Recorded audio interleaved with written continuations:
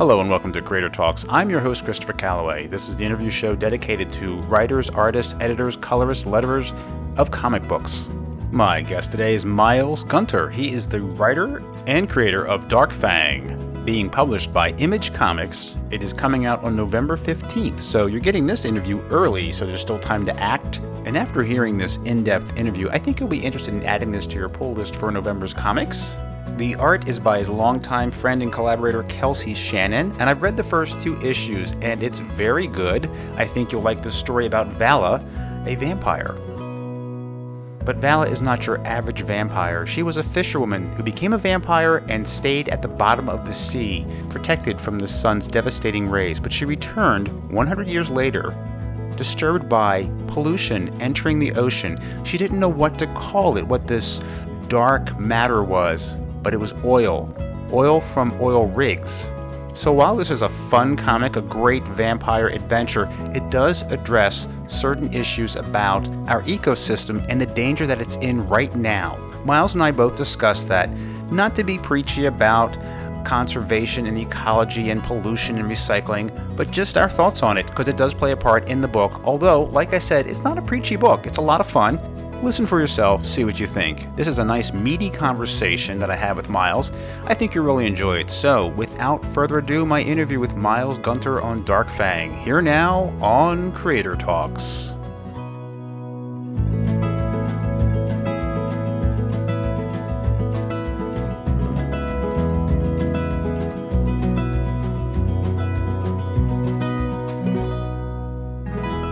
Miles, welcome to Creator Talks. Hi, thanks for having me. How you doing? As we're recording this, it's Friday the 13th. I am doing well, yeah. So I'm trying to refrain from making the Friday the 13th sound, but it may slip in at some point, so I'm just giving you fair warning. So.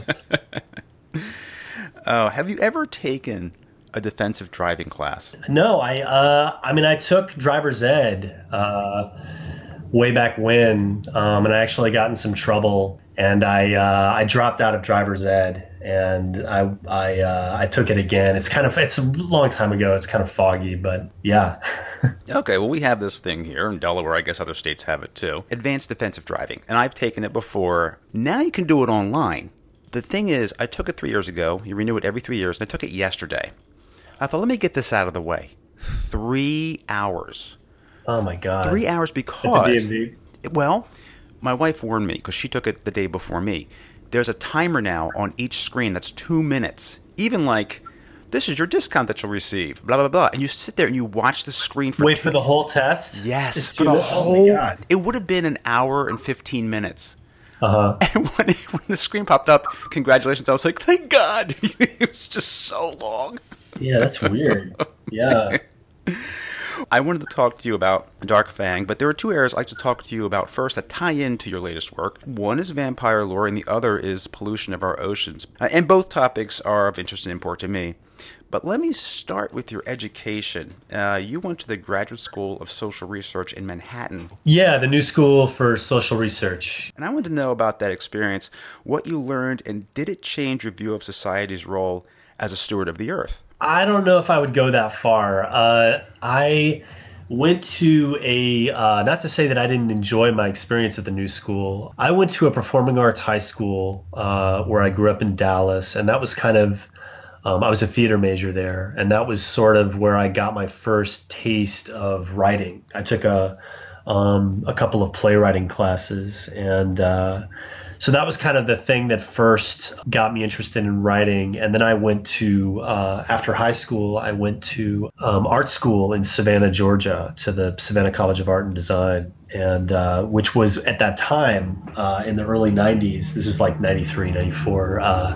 They were one of the first schools in the country to offer a degree in sequential art. At that time, I was what was called a video major. They didn't really have a film program. I started taking some of these sequential art classes, and I just really got into the program there, and I befriended a bunch of fledgling comic artists, and I started doing like these little 8-page comics. I ended up dropping out of art school and moving to New York, living in Brooklyn, and working there, and I started taking night classes at the new school to finish my degree. I was in art school for like 3 years, and I finished the rest of my degree at night school. And I mean, it was more just the experience of living in New York. That was probably the biggest thing that came out of that time, as opposed to the new school itself. But it was it was a great experience. I don't regret that time at all. And I mean, New York has changed so much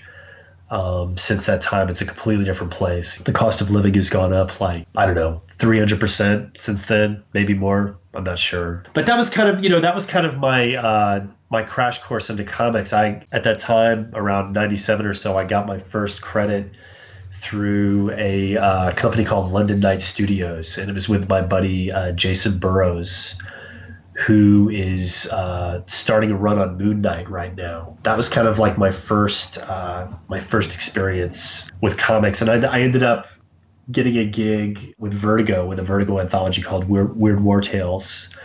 So that was kind of like my first break.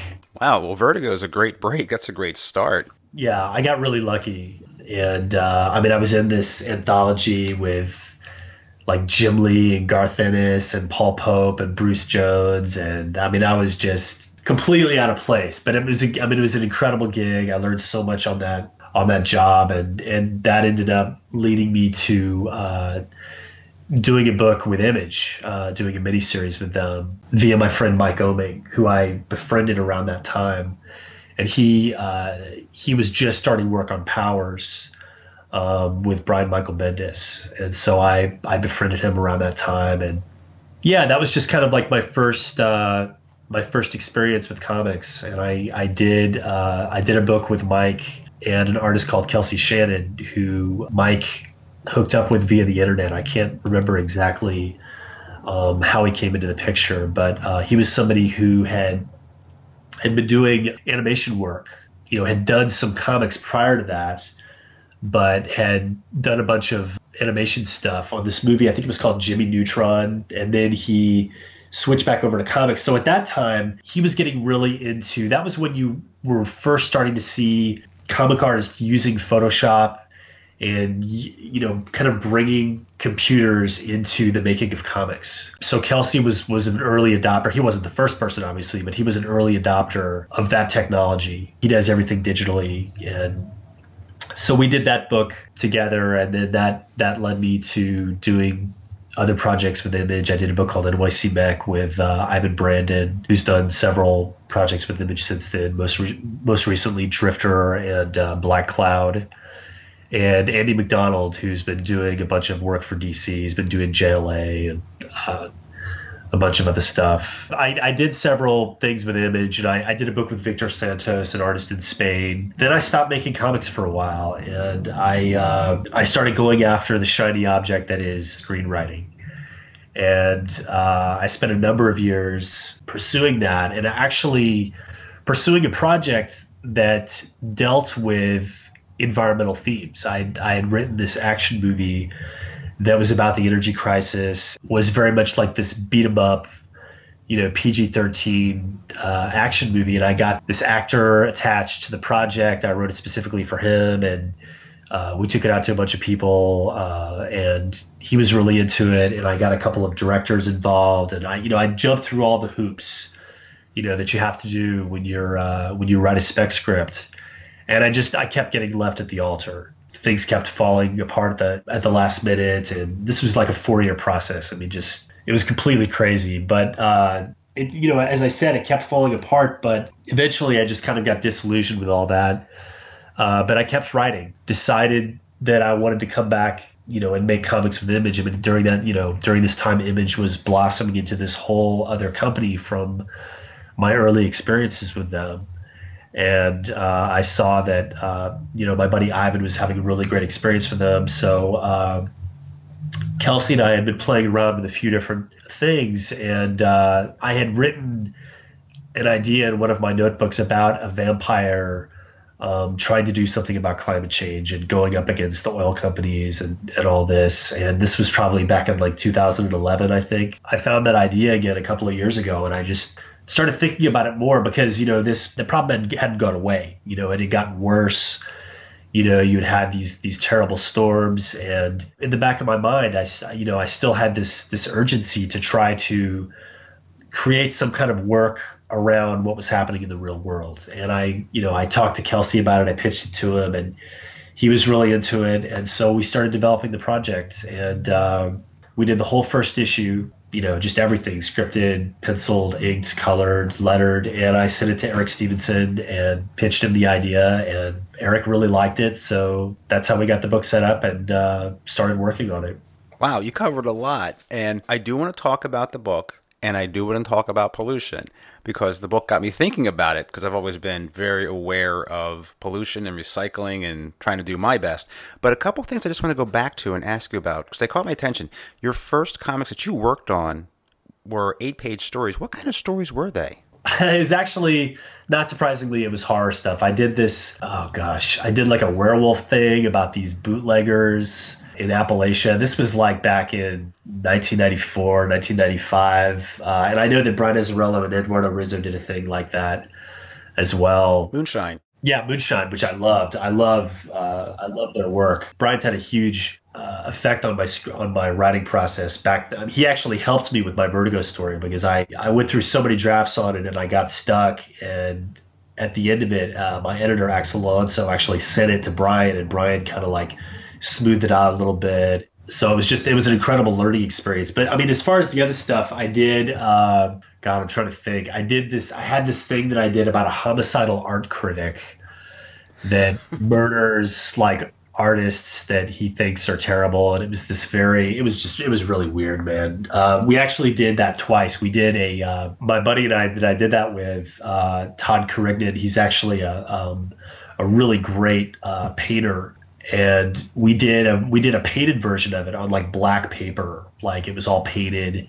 And then we did a pen and ink version after that of the same thing. And I remember going to my first experience at San Diego was trying to go, and like our fantasy was that we were going to like sell it to like Slave Labor Graphics and do it. I mean, that was like during that time when like Johnny the Homicidal Maniac was coming out, and it was that time when there was a lot of indie stuff going on. There was a lot of black and white stuff. Some of the other stuff, I'm trying to think. I actually did an 8-pager with Swamp Thing that was like an environmental thing, and it was all silent. And I did a 16-page Batman story with the Joker, where the Joker started this UFO cult. And I mean, it was just crazy.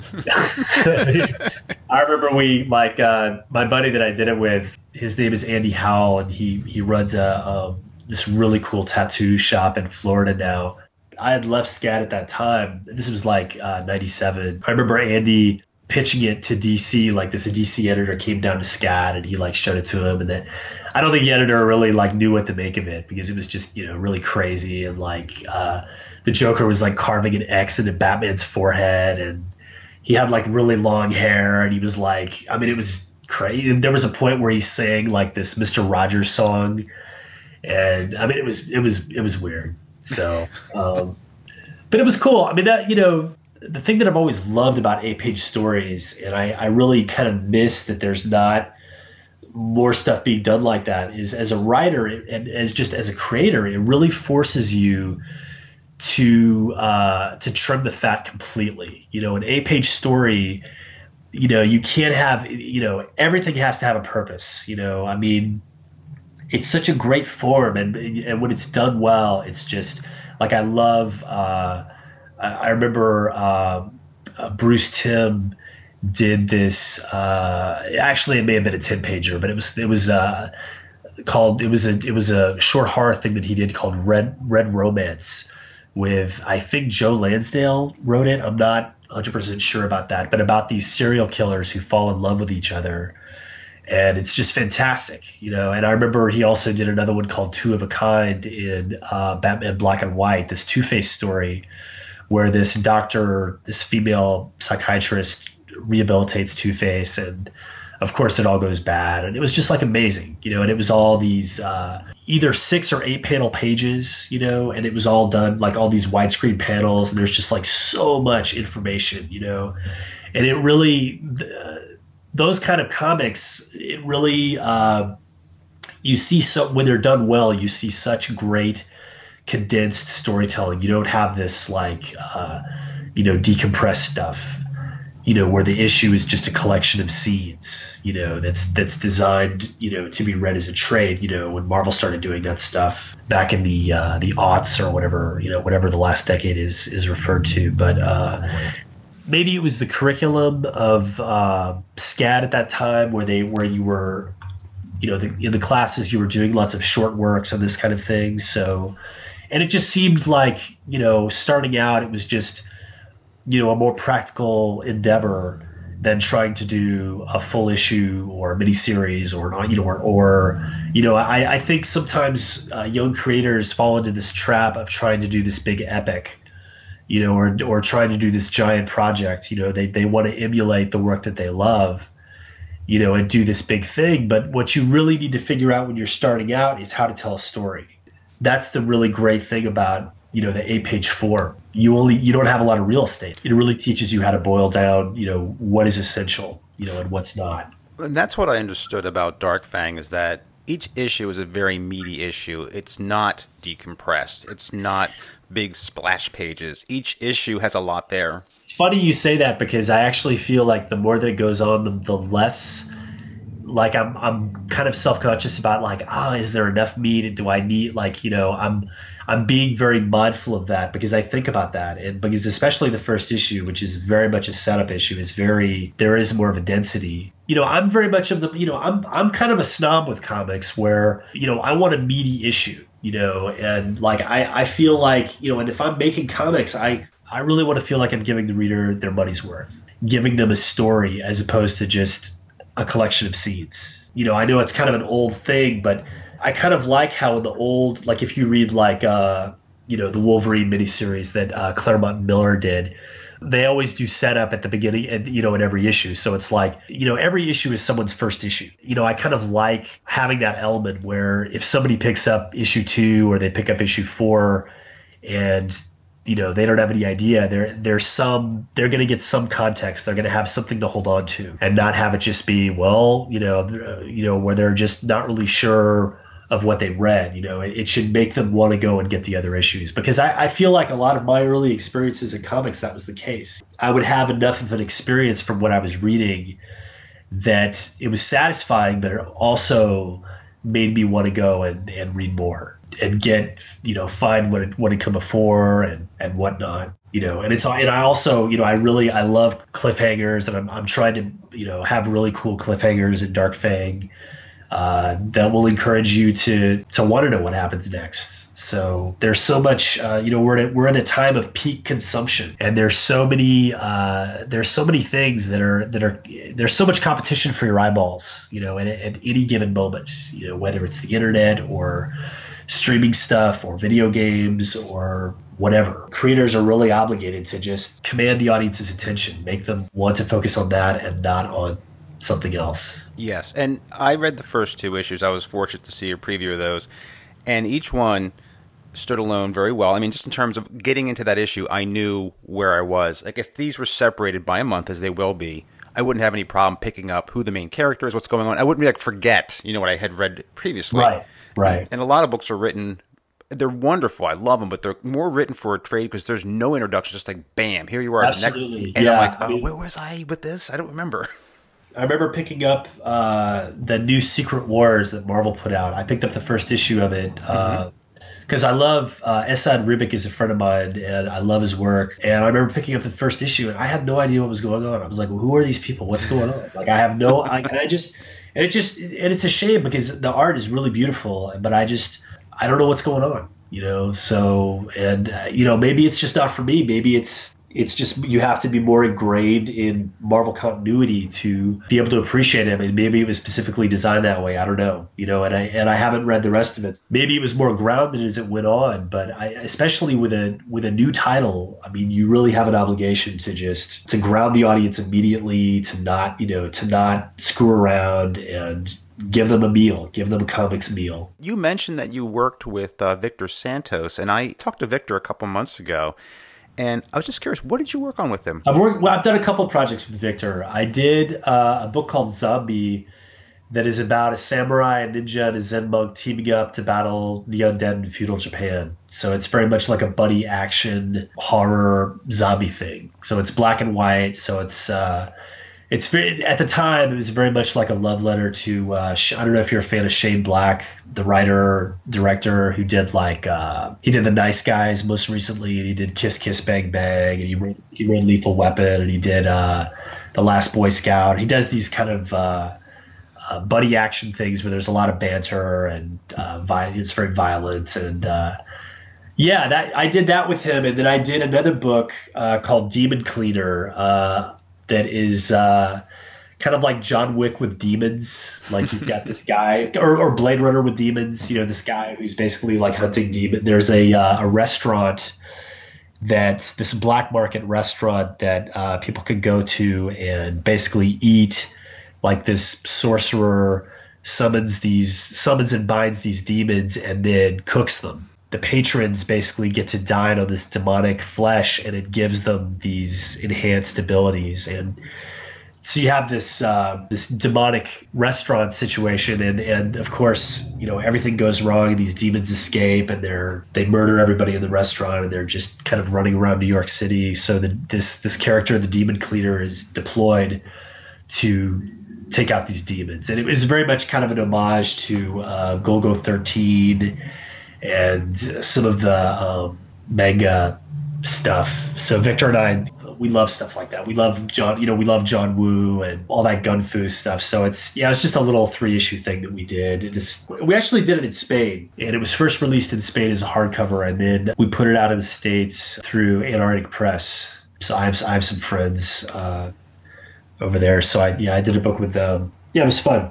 Now your little book, Dark Fang, and the title will explain itself as people read along a couple issues in. They're going to find out why it's called Dark Fang. Vala is not your typical vampire. She's returned from the ocean floor after being there for 100 years. One of the reasons why she left was because of pollution in the ocean, oil actually. What elements of traditional vampires in folklore did you decide to keep, and why? And which ones did you modernize, and why? Well, I mean, a lot of that was just unconscious. And, looking back at it now, and I've actually, it's interesting because some of the other people that have interviewed me have brought this up and kind of called my attention to it. I didn't really realize it when I was doing it, but it's very influenced by Dracula. And there's definitely a lot of motifs that are taken from Dracula, as far as like her minion is very much like a Renfield type character. You have there's kind of a twist on the whole story of Jonathan Harker being captured by Dracula and his brides, and so I kind of did a twist on that with Vala, as far as her origin. I mean, a lot of that was just it was just sort of a discovery process of the character. And I've always had this idea about if I was a vampire, I would go into the ocean and I would explore the ocean. You don't have to breathe, and you don't have to worry about pressure, and you have enhanced senses. You can see in the dark, and you can shapeshift. So why not? There's all these parts of the ocean that are unmapped and unexplored, and I've just always been really fascinated by that. Probably from watching The Abyss way too many times when I was a teenager. But it really just comes down to I just thought it was cool. There's really not anything loftier than that. But it was at the same time, it was a good vehicle for getting into the themes, the later conflict with the fossil fuel industry. It just seemed like a good way to get into that, and to have her character change. Well, I do like that you tie into the Dracula legend. He's in there. And also, this vampire is a very seductive and sexy vampire, much like some of the famous vampires of film. Christopher Lee. Sure, He's a very charming individual in a way, very alluring and captivating. Same thing with Bela Lugosi. Right, absolutely, yeah. And I think that's, a lot of the appeal, I think that a lot of the enduring appeal of Dracula is that people like to fantasize about being Dracula, and they like to fantasize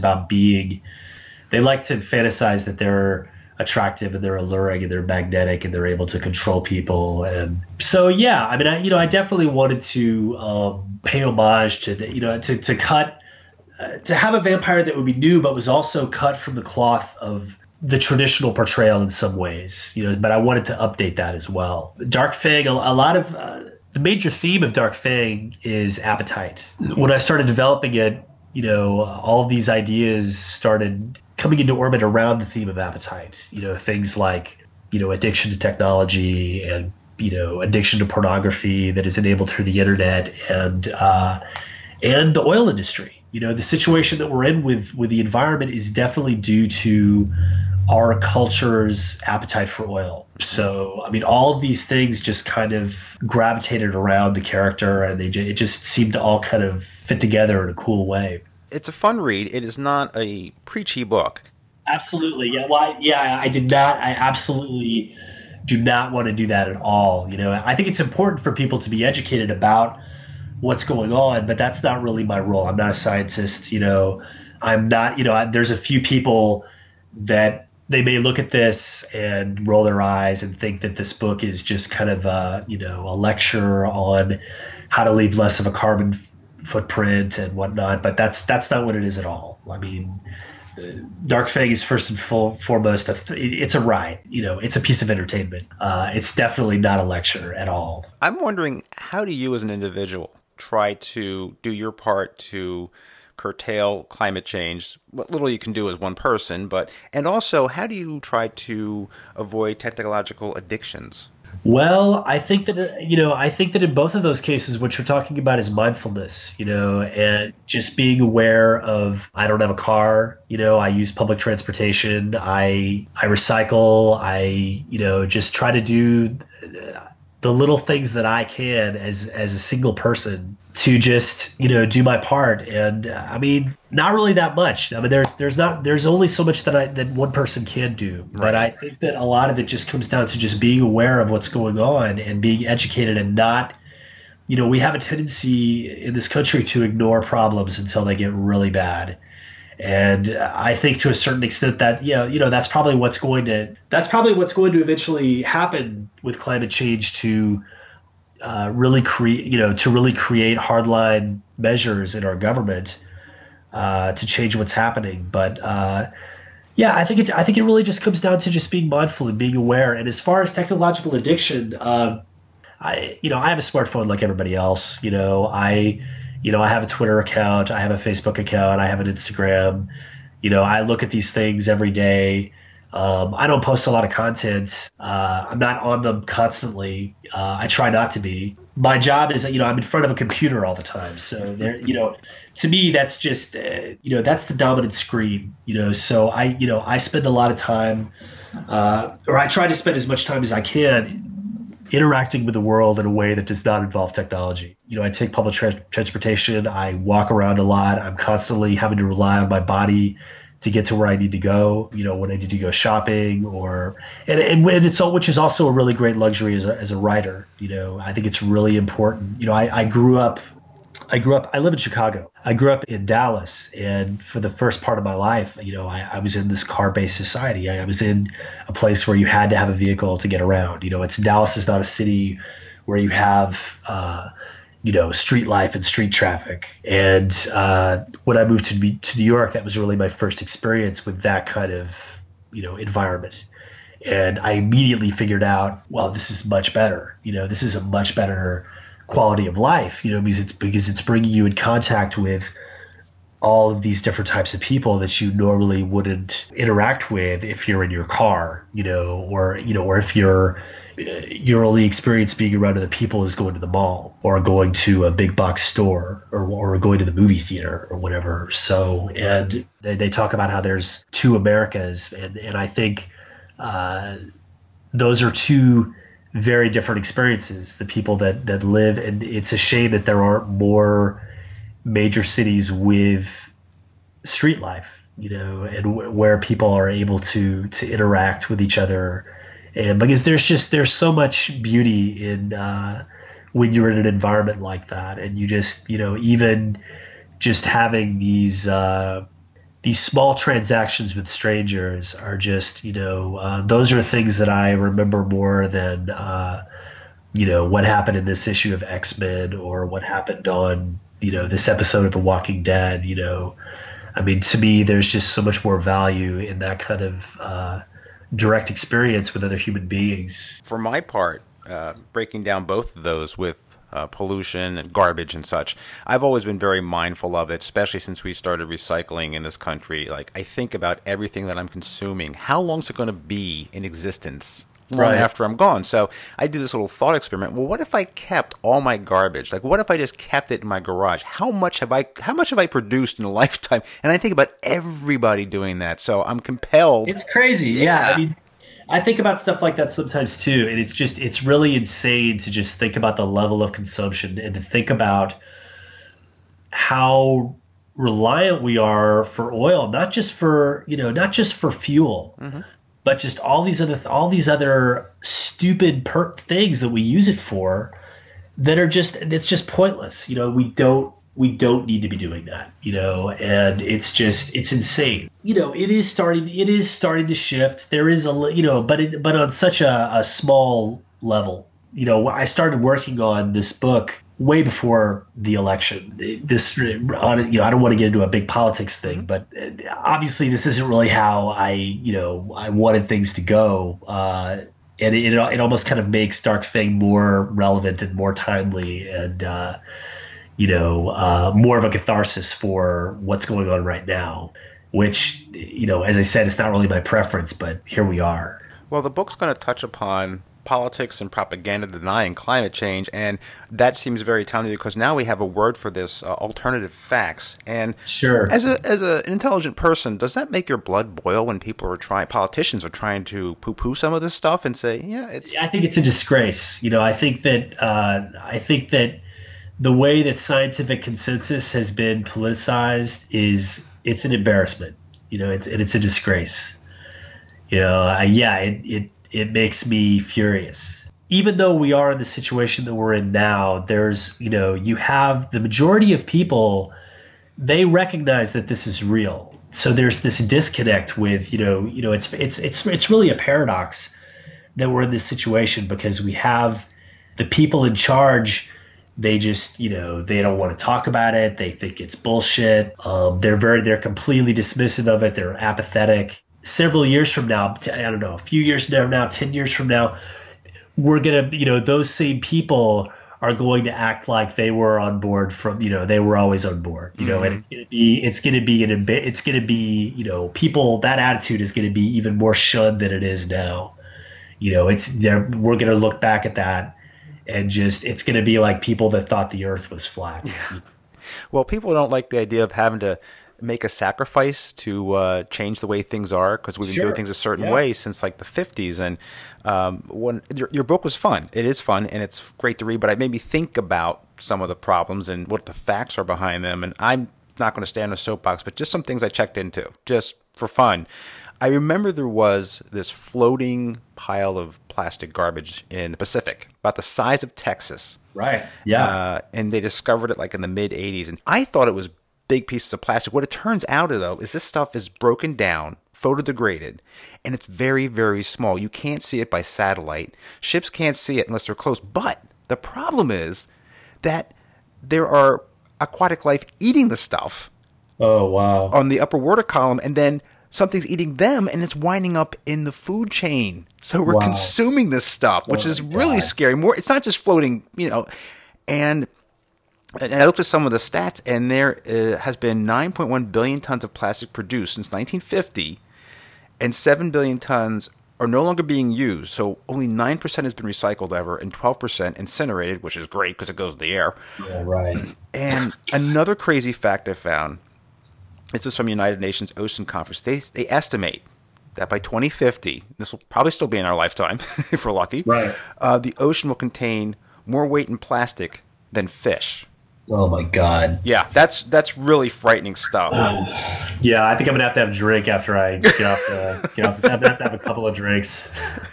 I mean, there's more, but 90% of all seabirds consume the plastic, and there's 8 million pounds of new plastic that enters into the ocean each year, from docks and places along the coast. If you're inland, you don't really notice it, but you have to think about the future of our children, their children, what kind of world are we leaving? It's very disturbing, and it's not something people can just kind of put off and say, well. Yeah, it's not. I mean, one of the positives though is I think that, we're in this time of peak consumption, but we're also in this time where, communication is just so incredible now. And it seems like so many young people are so aggressive about what's going on, and they see how serious this is and that it's going to affect them. And one of the things that America has been really great at over the years is innovation and, our freedoms, which are sometimes abused. We have this incredible imagination as a country. And there is a part of me that is optimistic about that collective imagination engineering solutions to help with this situation. Obviously it doesn't mean that we shouldn't do anything, but you just look at, you look at the innovations and you look at just what's happened in the last 10, 15 years, with technology. And I don't know, maybe we'll be able to, to come up with things that we can't even conceptualize right now to help this situation. I can't really think about it too much because it's debilitating. When you think about the stats and you think about how screwed we are at this point, there's really going to need to be, I'm like, hurry up, Mueller. I'm just constantly like thinking about the investigation, and I don't even know if that's really going to have, how much of an effect that's even really going to have. But it's a crazy time, and I really, one of the things that's kind of been amazing to me is that I just don't really see a lot of art really talking about what's going on right now, and it was actually kind of a relief to go and see this new movie Mother, which I don't know if you've seen, but it's about climate change. And it's really one of the first things that I've seen that, the movie is very much a punch in the face, but it's really about what's going on right now. And I really think that, I think we need to be punched in the face about this, and I don't necessarily, Dark Fang, I'm not really presenting a viable solution, but I think that this needs to be more in the consciousness than it is, because it's not going away. We're going to be dealing with this for the rest of our lives, and it's only going to get more serious and more severe and more dire. And you look at this summer, every summer is the hottest summer on record. We had, I know that the East Coast gets a lot, you basically get the weather that we get a day or two later, but we had a heat wave in September. We had we had like 7 or 8 or 9 consecutive 90-degree days. When it's supposed to be fall, it's supposed to be like high 60s, and it's, it feels like it's, 4th of July weekend. Yeah. For 9 days. So it's just, that's the new normal. It's just, this weird weather stuff is only going to get weirder, and this is the new normal. The point you made, which is very important, we have to be more mindful, bring it into people's consciousness. And my hope, since the younger generation is so passionate about these topics and will hopefully drive some change and innovation, we have great technology, we keep building upon it. At some point, someone's going to find a way to make it profitable. And that's the trick. That is one of the major things is the monetization of these technologies, and people like Tesla, people like Elon Musk, and this kind of people that are, making money off of innovation, rather than just these old dinosaurs, these old fossils that are just, repeating, that are just trying to go back to these antiquated systems, that just aren't, they're not working anymore. The coal industry is dead. It's gone. It's done. Those jobs aren't going to come back. That's it. It's over. I think one of the problems that America, you have this old American idea of, you have the same job your whole life, and that just doesn't really work anymore. My parents, they had several career changes over the course of their working lives. They had to adapt. They had to do different things. It's, my dad was a teacher, and then he became a he worked as a tech writer in the defense industry. And then he went to work doing software, writing for software and this kind of thing. And then went back to teaching, at the end of his life. And so there's just, we have to get over this rigidity, where you're not going to have, it's not going to be one thing. It's really one of the themes of life and is just change. Life is always changing, and we're always changing. And the more resistant we are to that, the more problems we're going to have, and I think you can look at that on a macro level and on a micro level as well. Change is the one constant we can expect, and I think is probably one of the most important things you can do to survive and have a good job is to keep your skills up and to learn new skills. If you don't, you're dead. I mean, you don't want to be a dinosaur. For sure, yeah. And the job market is just completely, it's completely different from what it was 10 years ago, and it's just going to get, in 10 years from now. I mean, who knows what that's going to look like? It's a totally different thing. I mean, you're more and more, you're seeing, these big retail stores shuttering. I read something, recently about Toys R Us going bankrupt. Yes. That was unheard of when I was a kid. When I was a kid, Toys R Us was like this mecca. It was like this, this incredible place that you would go to. And just so this idea that it would be shuttered is just, it's just amazing to me. And it's not like the internet's putting them out of business. That's part of it. But what I heard a lot of it was just the way they haven't changed their business model, the way the store's laid out, how you get people to come there for different experiences and get them to stick for a while. They just don't have a reason to go.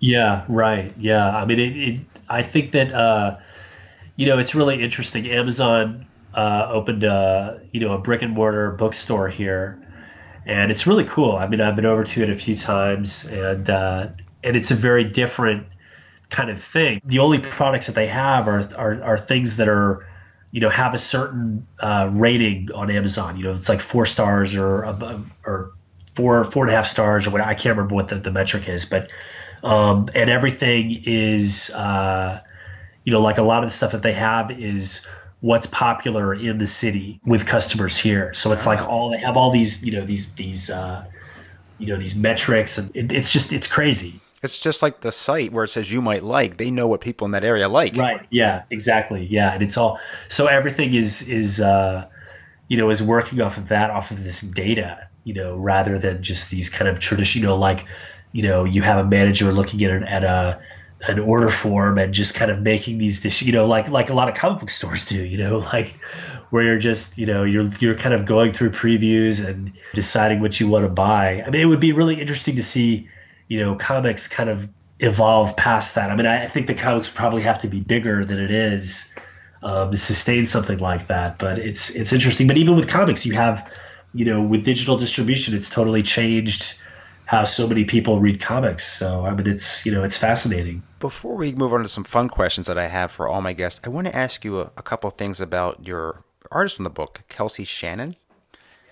Now, have you met Kelsey in person? We both used to live in Dallas, just coincidentally, when we worked on this book, Bastard Samurai, together, and we met for the first time at this. I think it was called Project Acon. It's this really popular and cosplay show in Dallas, and we sat there. We literally laid out the first scene together, and that was kind of the beginning of our. We have this very hands-on collaboration where, we have the benefit of having been friends for since about 2001. So we've had this really long dialogue about storytelling. It's just sort of ongoing, and we're constantly talking about art and talking about movies and talking about animation and talking about comics. And, going into this project, we have this, this relationship, and the book really benefits from. I think Kelsey is one of the most innovative colorists in the industry.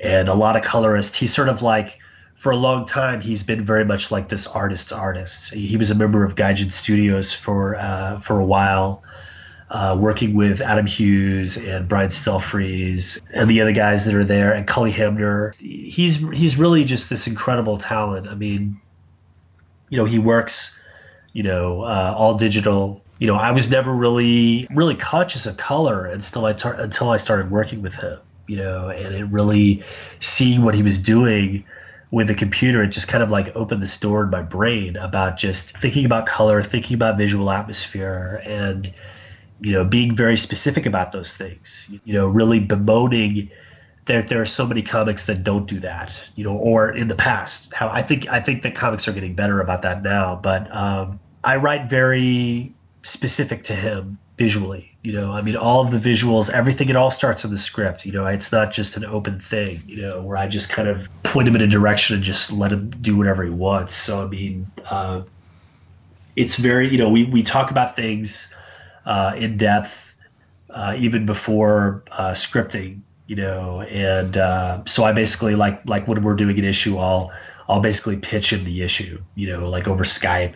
And if I can get him to laugh, that's usually my goal. He's the first audience, so I'm thinking about everything in terms of him and how he'll react, how he'll receive it, and then I go to work on the script. We usually toss that back and forth a few times, and then I'll continue to refine things as far as dialogue and everything, off of the finished art. And we're constantly we worked pretty far ahead on the first arc of this book, so we've really had the benefit of time and space and distance, and being able to go back into it and refine it more and more and more. And that was really one of the things that I learned from screenwriting, and just from my experiences in screenwriting, is just not being afraid to just do as many drafts as it takes. And sometimes you have to do 10 drafts or 15 drafts or whatever, and really just putting more time into a lot of the writing comes out of the rewriting, and the refining, having a really detailed plan, but then also being open to improvisation in the moment and coming up with things on the fly, and sometimes some of the best ideas come that way. They'll just be very spontaneous, and you deliberate over things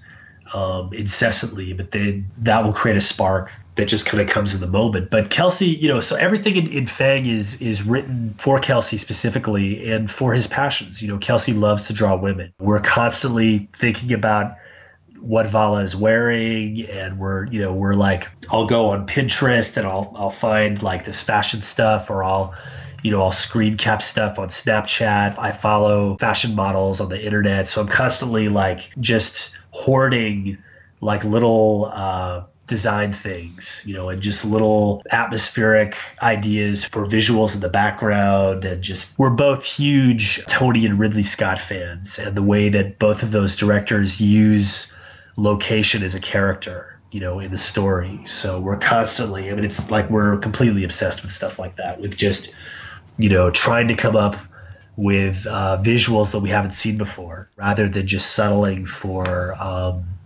something that it drives us crazy when we look at comics and we see, like a double page spread of people sitting in a booth in a diner talking. And it's just such a wasted opportunity, like a splash page should be like an exclamation point. You're taking a moment and you're putting it up on a pedestal. So I think that you have an obligation to try to engineer a visual moment that people haven't seen before. That's the beauty of comics. You have that freedom to do anything, but you have the responsibility to try to dig deep and do something new. I want people to be able to flip through the book just off of that, be engaged, without even reading it, with it just looking at the images, and have the images work independent of the writing, to where there's some sense of just visual storytelling on its own. Well, it's a very solid partnership. And this project aside, is there any dream project? We have another thing that we have a dinosaur comic that we've done one installment of. It's completely finished. We're kind of trying to decide what we want to do with that right now. There's some other stuff, but it's just, my dad is saying one snake at a time, so it's just, and sometimes, we do have a tendency to get ahead of ourselves, when we were younger, and shoot for the moon and just try to do too much stuff. And it's really important to just focus on this. We both really have an interest in making films, and, Kelsey is very interested in directing, and he's done some shorts. But again, we have to steer it, back to comics. And, right now we both have this obligation to Fang, to just try to make that the best that we can. And but yeah, we definitely want to do more stuff. So it's and I hope that we have the opportunity to do more. And Dark Fang comes out on November 15th. And I'm not even going to ask, is this a limited or ongoing? I don't care. I just want a good story.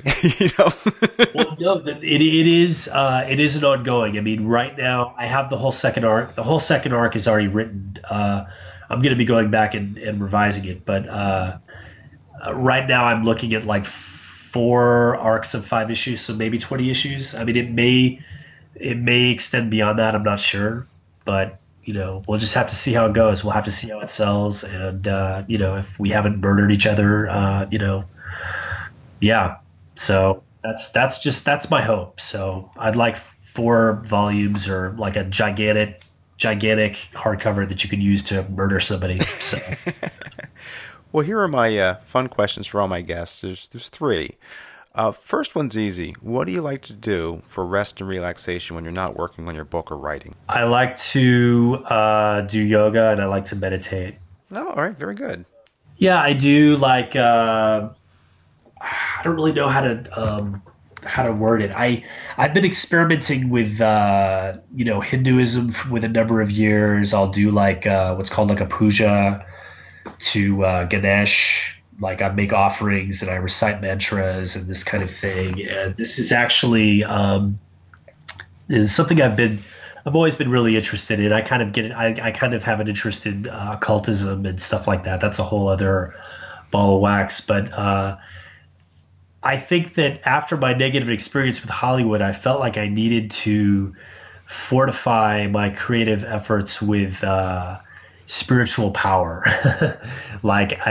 So I've kind of, Fang is actually my first project where I'm kind of like, I'm trying to fortify that with some of these, what I would refer to as like ancient technology, things like Hinduism, things like meditation, things like making offerings. And I just, and I love it. I mean, it's a very personal thing. It's something I don't like to talk about too much because I think there's kind of in our society, we don't really encourage talk. It's very kind of people are very dismissive, or they just kind of like they like to put labels on things. But I find these endeavors to be very rewarding, and not only for my own personal, betterment as a human being, but just helping in the realizing of my goals and getting things done.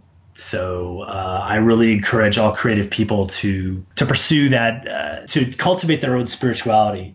I've been practicing yoga off and on for almost 20 years. I don't do it I'm not as diligent about it as I used to be, but I still try to do it, and it's just incredible. I mean, I think if I could tell my teenage self one thing, it would be go and take a yoga class right now. Stop smoking cigarettes, stop smoking pot, go do yoga. So just the benefits are just incredible. And especially to the creative mind. I mean, it's amazing. I mean, honestly, sometimes I think like, how is this legal? How is this not regulated? That people have no idea like how amazing this stuff is. And you don't have to you don't have to be a vegan. You don't have to, you don't have to change.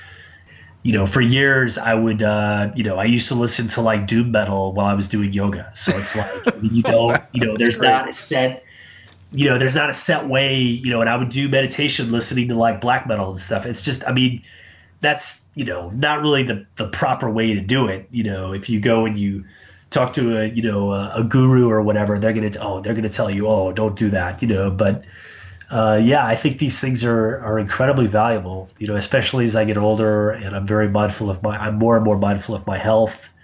And, I think that these are really very important endeavors to invest time in. Oh, so absolutely. That's what I do to, I guess you could say that's what I do to relax.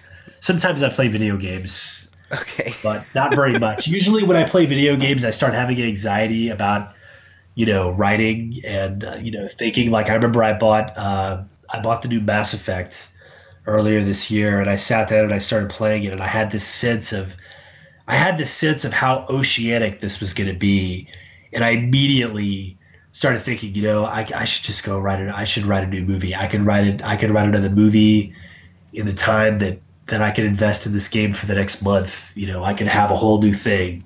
So I put it away and I went and wrote a movie. But I'm very much like a casual gamer. I think I play maybe like an hour a week, maybe. I don't even know if that much. So, but I spend a lot of time watching stuff, watching TV, watching movies. But I really consider that. I mean, it's pleasure, but it's also part of the job to just constantly be, and reading and just studying, to always be sharpening your sword, and keeping it sharp. And there's a lot, but that's a pleasurable, and I love doing that. It's, there's some movies I just watch over and over and over again, and I love it. It's a pleasurable thing for sure. So especially now that it's getting into October, it's like I've kind of been running late. Usually I'm watching a lot more horror stuff at this point. So especially now that it's Friday the 13th, I feel like I really, especially tonight, I have to, I feel an obligation to get down with some horror. So Miles, I hear you. I have my DVDs and stuff on TV I recorded that I want to watch between now and Halloween, and yeah. I don't do enough of it, but my hat's off to you with the meditation, because I do some. I've even worked on some mantras. I have an instructor that's taught me part of the Heart Sutra. So Great. I at times, I don't do enough of it, but at times I will practice it in Japanese, actually. So, and it does work. I mean, your body, you do get mindful about the tension. Incredible. Yeah, you realize how tense you are until you learn to relax every muscle in your body, your head, your ears, everything relaxes. That's really, you don't realize how tense you are, but yeah, that's a great way to rest and relax. It's amazing stuff, and it's important not to beat up on yourself about not doing it. And I do it all the time. I'm constantly, I am nowhere near as disciplined as I should be, but it's a process. It's tough. Life's complicated right now. This is a very strenuous time. This is a tense time we're in right now in this country. So it's really important, and I think that makes meditation even more important. My second question: do you have, if you were stuck on a deserted island, is there an island book, the one book you'd want to have with you to read? Well, I would probably choose Carl Jung's Red Book, mostly because I want to read it. I've been putting it off for years, and it's also so big that I think it could also double as a weapon. So in case cannibals appeared in the middle of the night or whatever. So I don't know. I'm really bad about best of stuff. I don't know. I mean, right now I'm reading a Richard Matheson short story collection, so I'd probably take that just because I've read about 3 or 4 stories so far. It's so great. I don't know. It's tough for me to narrow it down to one thing. I mean, if it was comics, I'd probably say probably Grendel Tales, Devils and Deaths by Darko Machan and Edvin Bukovic, which is probably my favorite comic of all time. Are you familiar with that book? I've read some Grendel, probably the first arc, but I have not read that one.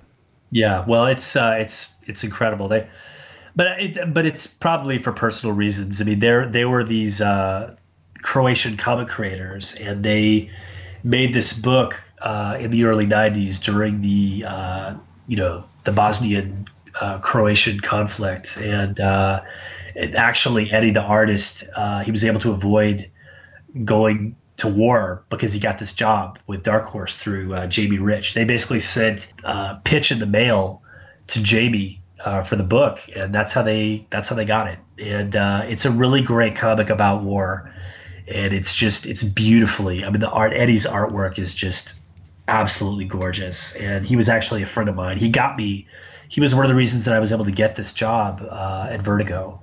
And shortly after that, he passed away of a brain tumor. He was only 30 years old. Oh, so wow. It's incredibly sad. Yeah, it's just an incredible talent. So yeah, if you haven't checked it out, go and pick up Weird War Tales special from April of 2000. It's got his last work in it. It's an 8-page story called Prayer to the Sun. It's quite amazing. Yeah, it's online too. Yeah, I'll actually see if I can find a link and I'll send it to you. Oh, cool. Yeah, I'll check out Grendel because I was thinking Matt Wagner Grendel, which I've read, not the one you're referring to. Yeah, it's not. I mean, I like Matt Wagner's Grendel, and I really like War Child. I love Pat McCown's work on that. But just personally, I mean, I remember buying that book, and it was just really, it was so sophisticated, and it really opened my eyes to what comics could be, and it kind of came out at the tail end of this period where there was just all this. You had the incredible Batman stuff in the late 80s, and then you had Sin City, and you had Hellboy starting up. So it was like this really, in the early 90s, there was just like this really potent time, Rocketeer.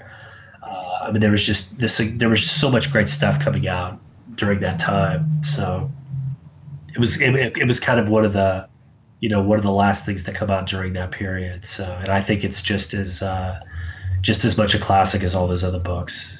My final question, do you have a beverage or drink of choice when you're relaxing? Well, I do enjoy drinking beer. And I also like drinking water. So, because you can't drink beer all the time. No, right. I drink a lot of water, especially when I'm working. I really like a beer in Wisconsin called Horny Goat Blonde. Oh. It's really good. Yeah, it's fantastic. It's got a really evocative name too. So it's, I don't know. There's a lot of really great, I'm really spoiled here in Chicago because there's all these like ridiculous like breweries all over the place. But I mean, lately I've been drinking a lot of Beck's, which I don't know. It's not really very interesting, but it's just a really good solid beer. So yeah, I have been known to have a couple of Beck's in the evening hours. So I'm not really a spirits guy. Actually, I mean, if we're talking favorites, forget all that. Champagne is definitely that's like my number one, but that's usually just or Prosecco, which is a little cheaper. But I usually get a little crazy when I drink that stuff. So I don't drink it too often. So it's more of a special occasion, but I'll definitely be having a bottle of Prosecco when Dark Fang #1 ships. So. I was going to say, there's a reason to celebrate when that ships, and I think it's going to do very well. Well, I appreciate your saying that. I hope that the book was really written as a catharsis for me, for what's been going on and just the frustration that I feel, and I hope that it will be a catharsis for other people too, because I think a lot of people are really upset about what's going on and what continues to go on. And they should be. And I think it'll help increase the mindfulness in an entertaining way without being preachy. Hopefully, yeah.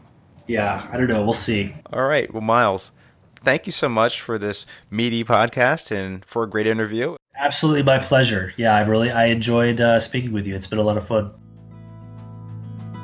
Thank you for listening to this episode of Creator Talks. The podcast is available on iTunes, Google Play, Stitcher, Podbean, and YouTube. If you like what you hear, please rate and review on iTunes and Stitcher. Don't miss a single episode each Thursday. Subscribe, it's free. A new interview will be available each week, and sometimes there'll be a second, maybe even a third interview that week. You can send me feedback and comment on social media. I can be reached at Creator Talks Pod, that's at Creator Talks Pod on Facebook and Twitter. I'm also available on Instagram, Creator Talks Pod. There I will post pictures while I'm on location, as well as my Saturday Silver Age or older and Sunday Bronze Age Spotlight comics from my personal collection. Don't forget to visit my website, CreatorTalks.com. There I have listed the latest episode on the homepage, plus a playlist of all the episodes to date that you can listen to online or download. In addition, on the site I will be posting my recommended reading picks, as well as written interviews with creators. Also on my YouTube channel are video interviews with creators on location at comic conventions and elsewhere. I know you have a lot of entertainment to choose from and a lot of podcasts to choose from as well. And I thank you for making the time to listen to this one, your best source for comic book writers, artists, and creators. There are more interviews in the works, and you never know who it might be. It is my distinct honor and privilege to speak to these creators and bring you those interviews each week. I'd like to thank my executive co-producer, who makes this possible, Mrs. Calloway. That's all for now. For Creator Talks, I'm Christopher Calloway. Until next time.